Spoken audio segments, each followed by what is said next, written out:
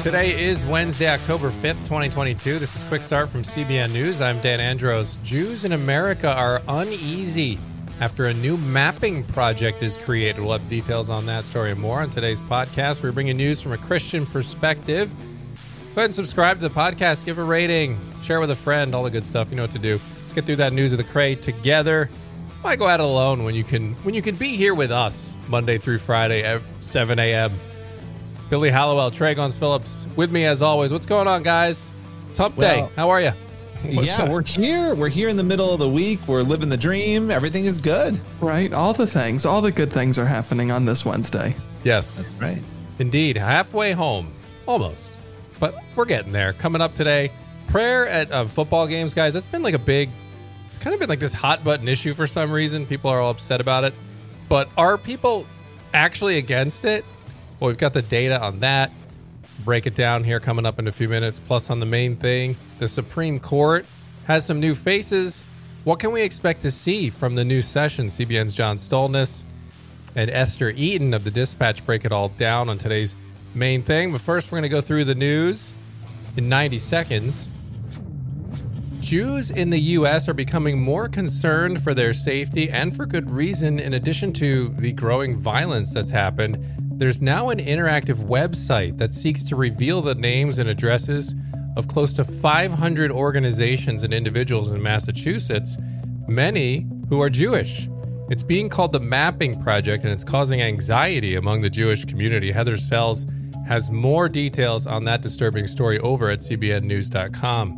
Officials in Lee County, Florida, are warning looters that there will be consequences to their actions, especially those who are here illegally in the U.S., as 3 recent individuals who were arrested there are accused of being.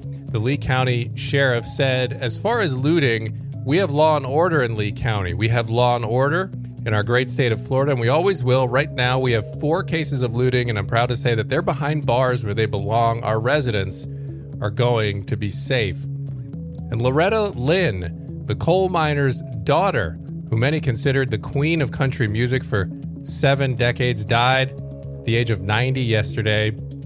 Our precious mom, Loretta Lynn, passed away peacefully this morning, October 4th, in her sleep at her home in her beloved ranch in Hurricane Mills. That was a statement from the family and the daughter of Loretta Lynn. You can read the latest on that and more over at CBNnews.com.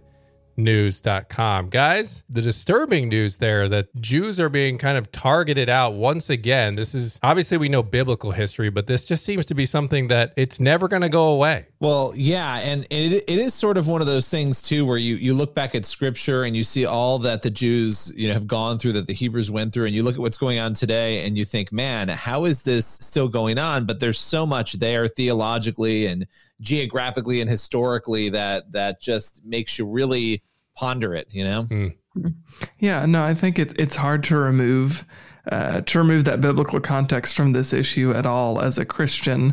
And it kind of reminds you how truncated time is, right? Like that not a whole lot of time has passed. Obviously it's been 2,000-3,000 years, depending on your theological perspective there. But it just is a reminder to me as a Christian to go back to basics. Like, what does the Old Testament say about God's chosen people? What do we see even in the New Testament? And this is just, I think, a continuation of what the Gospels and what the Old Testament says is going to happen. Yeah, absolutely. And of course, we should continue as Christians. We're called to support and bless Israel, and that's a command in Scripture that we can try to remember as many times as possible, because, as I said, it does seem like issues like this just keep surfacing. You're going to see it seemingly over and over again. So we'll continue to keep an eye on that story and similar ones that crop up in the future. So we're going to head into our next story here, and prayer in the football field at schools. We've seen a lot of stories about this. We've covered many of them over the years at CBN News and FaithWire. And the underlying sense is that there are people out there who are upset about this and who are targeting it and calling it out, and you're getting the lawyers in there and you're getting schools to stop it and shut it down. But what do people actually think about this? Well, there's a new survey out. And Trey, what is this new survey? What is it saying about these prayers? Yeah, I think you're right. When you just look at the mainstream media, you turn on the news, or you listen to the loud minority of people on social media, you might get the impression that everybody is opposed to prayer, but that's not necessarily reality. So this new survey, which was conducted by the Associated Press and the University of Chicago's National Opinion Research Center, they found that actually solid majorities of Americans approve of prayers across the board at sporting events in particular was what this was addressing. 60% said they're supportive of a coach leading a team in prayer. 64% said the same about a player leading the team in prayer. And then 71%, the largest majority, said they approve of a coach going off and praying on the field, even in public, as long as they're not requiring or mandating that their team members join in the prayer. So what is the context of kind of this whole survey, how it came about? What was sort of the genesis of this one? Yeah, so the AP commissioned the survey just a few months after the Supreme Court issued its ruling in favor of Washington State high school football coach Joe Kennedy. We've covered him a lot at CBN News and FaithWire. He'd been in a legal battle with the Bremerton School District since 2015, essentially. District officials had been going back and forth with him. They'd argued for years at his prayers at the 50-yard line. That's how he got kind of famous, became a household name. They said that was a violation of the Establishment Clause of the Constitution. He obviously argued differently, and the justices ultimately sided with him and ruled that he should be able to pray, because to say that he can't pray violates his free speech rights, his free exercise rights, that there's nothing in the Constitution that keeps him from praying. In fact, them keeping him from praying violates the Constitution, is what the Supreme Court said. And according to the survey, 54% of Americans agree with the Supreme Court's 6-3 decision. Only 22% said they disagreed. So what do you say, like there's a person listening out there to this podcast and they say, I don't have kids in school. My kids are grown, or I homeschool, or they go to a private school where they're allowed to pray. Why would this story matter to the wider audience at large who maybe aren't directly impacted? Well, I think the reality is that even if you're not directly impacted, American culture is obviously directly impacted by the public school system. The vast majority of kids are in and out of public schools. We have some sort of connection with our family, whether it's our kids or somebody, or our friends, or our kids' friends, or extended family members. So it touches all of us in some way. And I think this survey just shows how valuable prayer is to Americans, even though, like we were saying at the top, the media might want to send a different message, but this is clearly a win for prayer. So I think that's the easy explanation as to why it matters. But I think it also reveals a misnomer, right? It reveals this misnomer that Americans are opposed to prayer. That just doesn't seem to be the case. This survey clearly shows that not only are Americans comfortable with prayer, even in a public school setting, they want prayer, which is contrary to what, like we said, the mainstream media is telling us day in and day out. Seems to me, guys, I don't know, when I listen to this story, Trey, and I hear you go through it, what my reaction in my mind is, it seems like we have a very cushy society when these are the biggest issues that people can be focused on, right? I mean, is it just me on that? No, it's not. And I think, you look at these organizations that are so outraged by these things. It's funny. I mean, you're telling me on one hand that kids are able to listen to all of these insane ideas, right, about all sorts of issues that should be way above their heads. That's okay. But suddenly it's a dire danger to give them the option, the choice to maybe pray alongside a football coach on a field. Or just hear the prayer. These are silent prayers, first of all. But yes, I agree with you. It's just, we're talking out of both ends of our mouth. And I think we need to call that out and discuss that, because that's another problem with this debate. Yeah, because this one, Trey, was talking about, the sporting events, but there's also these valedictorians when they get their speeches and some of them are told, hey, don't pray. I mean, it's ridiculous.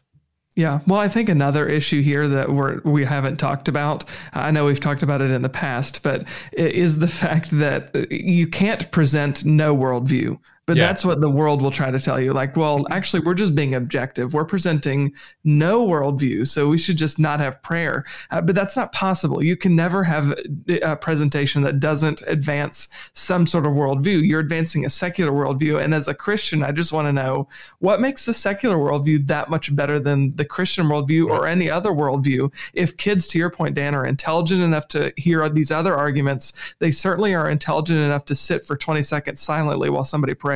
Yeah, it seems like a microcosm of sort of the whole censorship debate in general, which we're seeing on social media, where it's, you don't censor all these views and then come out with a healthy society that is actually understanding and tolerant on the other side. The best way to make the best ideas go forward is to have a hearing on all the ideas, even the horrible ones, even the ones that are incorrect or have inaccurate facts. Let it all out there. Eventually, the truth makes it through the refining process of all of that public debate. And you're always going to have people who believe crazy things. You're just never going to delete that, and suppressing it and trying to suppress it just seems to have a even worse effect. People lean more into the things that they believe. Well, and the last thing I would just say is that the importance of truth, it's so paramount, because if we don't put truth out there, what's happening now is they're labeling truth a lie and then punishing you for misinformation, right? Because we haven't been out there enough actually spreading the truth, and we need to make sure we're doing that. Yeah.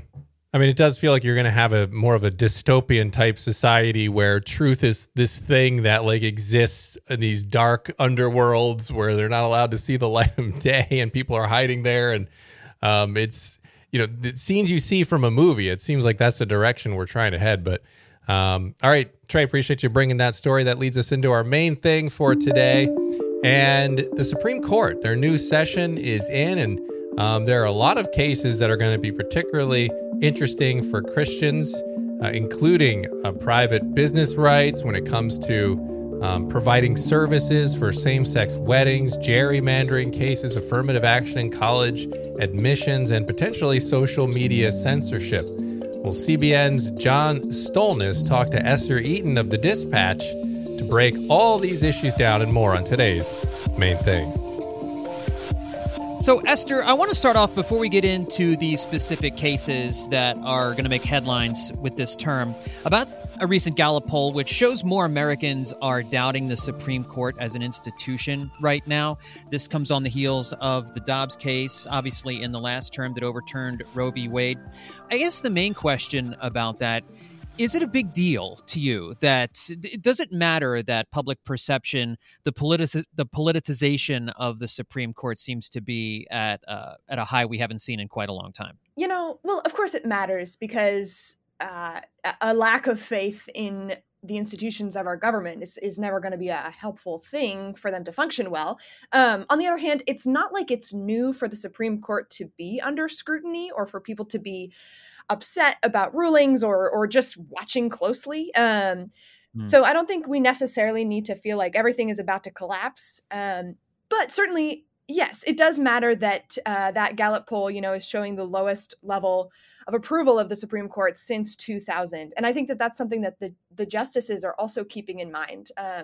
It's important to them that the American people feel like they can trust how they are assessing and ruling on the law. And they're entering a new term here, and we still don't have the answers as to the leak of the Dobbs case before, which I know Chief Justice Roberts has talked about.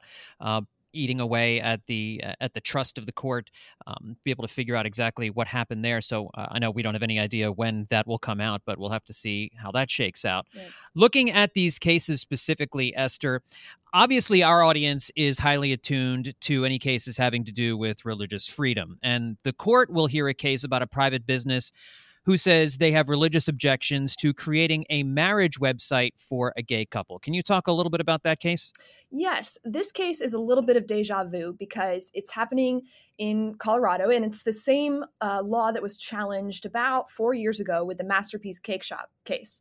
So in that instance, this baker, Jack Phillips, didn't want to create cakes for same-sex marriages, specifically weddings, and the state said, that's discrimination and we can't allow that.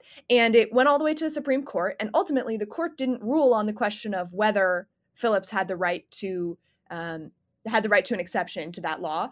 Instead, the court basically said the state, its Civil Rights Commission, wasn't religiously neutral on this question. They had hostility towards his religious beliefs, excuse me. So we're back at it, this time with a graphic designer who says, I'm happy to make wedding websites and I'm happy to make websites for same-sex couples for other things, but I don't want to make them for same-sex marriages.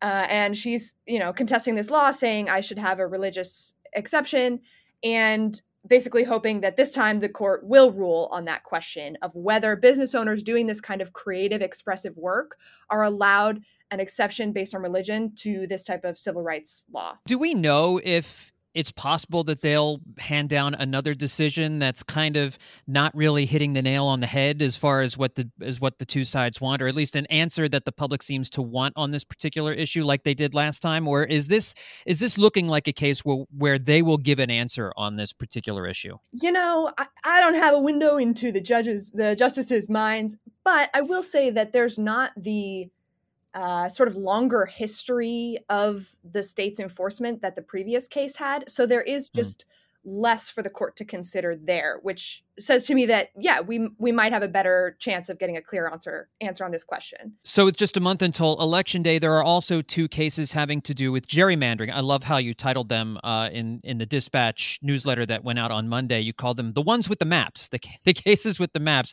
What are the differences between the two gerrymandering cases that the High Court will be taking up over the next week or two?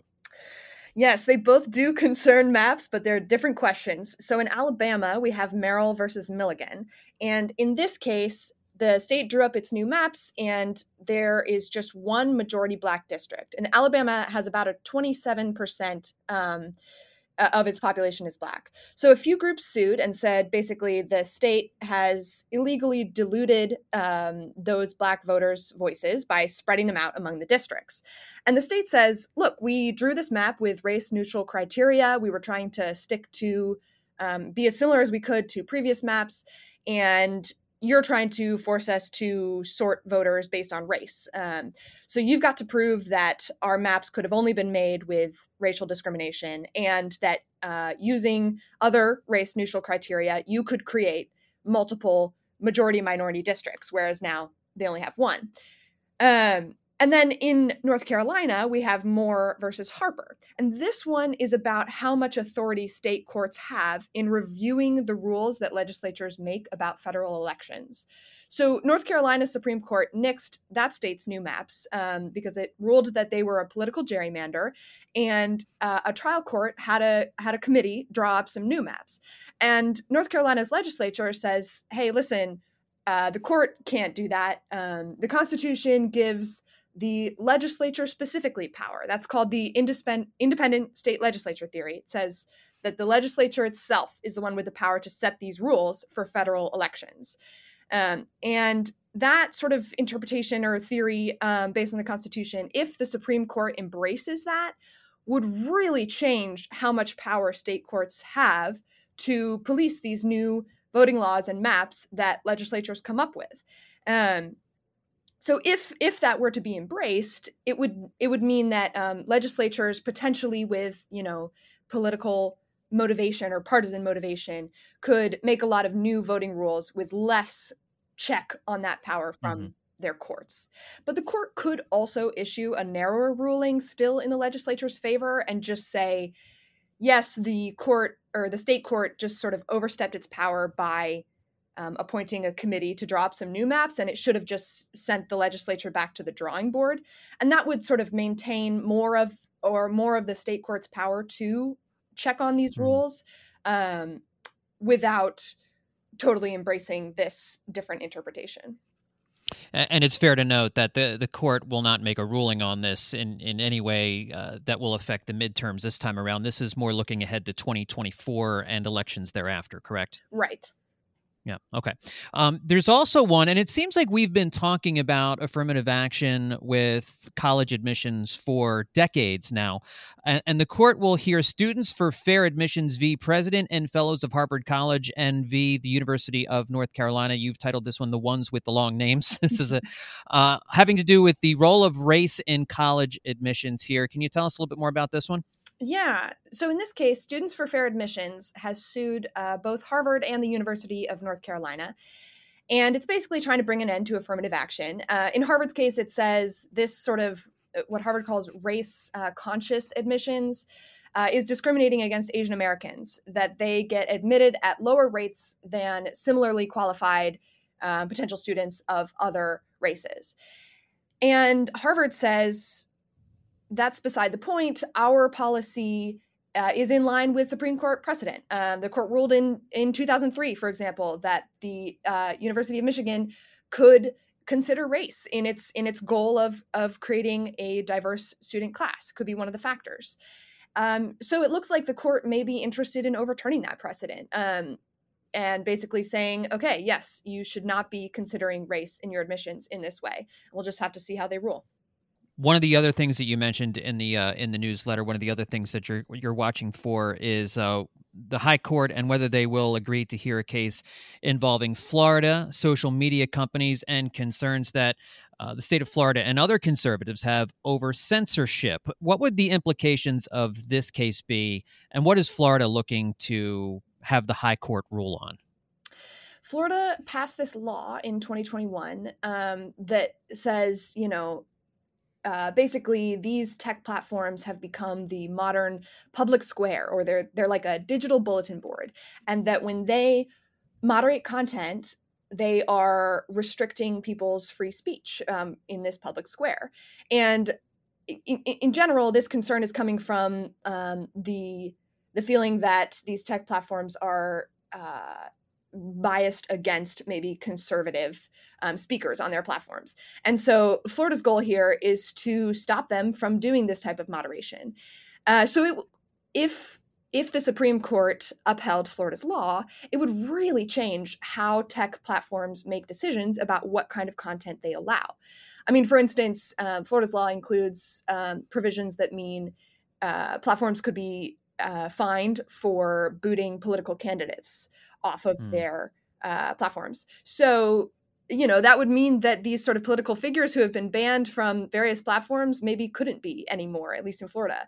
And that would have all kinds of implications for how they make these moderation decisions and what kind of content they allow. Yeah, and with anything else, I mean, there's that balance between trying to prevent misinformation from spreading and to prevent harmful content from being distributed, but also not silencing voices in a public setting. So, be interesting to see what the Supreme Court does with that case here over the next few months. Well, this court does begin in a very politicized manner. It obviously a very heavy conservative majority, 6-3 right now. It'll be interesting to see how all of this plays out over time. Esther, if people want to become subscribers to the Dispatch and read more about this and all of the other great stuff you guys are doing, how do they do that? Just head on over to thedispatch.com and hit subscribe. All right, that is easy. Sign on up because it's a fantastic newsletter and it's full of great information. It's how I start my day every day. So, Esther, thank you for that and for joining me today. Thank you. All right, thanks for that conversation, John. And that leaves us with time for one last thing today, and we're going to take a look, Billy, at Ephesians 6. Yeah, it's Ephesians 6:18. It says, and pray in the Spirit on all occasions with all kinds of prayers and requests. With this in mind, be alert and always keep on praying for all the Lord's people. And it's just a reminder, never stop praying. Pray wherever you are. And we saw Joe doing that, Joe Kennedy, the coach we talked about. And we see Americans being, ironically, for all the negative stats we've seen, being really okay with prayer. And that's a huge encouragement. Yeah, and you're right. We are commanded to pray all the time, and we should make it a habit, not a rote habit, but make it a real thing that you're really believing in the power of prayer, because it can kind of get robotic if you just sort of do the same things over and over again. So it's a good reminder to remember that no, we're actually talking to the living God who created the universe. And there's so many examples, Trey, you see in Scripture of Hezekiah's prayer comes to mind. Just when God hears these prayers and it's so powerful, we see what God can do through prayer. It's amazing. Something that I'm susceptible to is allowing not knowing what to pray or not knowing how to pray be a stumbling block to prayer. And I think as Christians, it's a good reminder, this passage, to not let a lack of information be a barrier to prayer. We don't need to know all of the details or all of a situation. If somebody, a friend, a family member says, hey, can you pray for me? They don't need to give you any details. Right. Just immediately start praying for them. The Lord knows. The Holy Spirit obviously will communicate on your behalf, on their behalf. I just, it's so easy to come up with reasons not to pray. Don't let that be one of them. You're 100% right, guys. And I'll refrain from saying, make MC Hammer's song kind of your motto. Is this too old of a reference for you guys? Do you not know MC Hammer? We got to pray. Well, I know MC, the parachute pants, right? Yeah. I was going to crack a joke about him being from the 1800s, but you ruined that, Trey. So go ahead. Well, I'm aging myself, dating myself with the MC Hammer references. But God bless. We'll see you back here tomorrow with more news from a Christian perspective. See you back here tomorrow.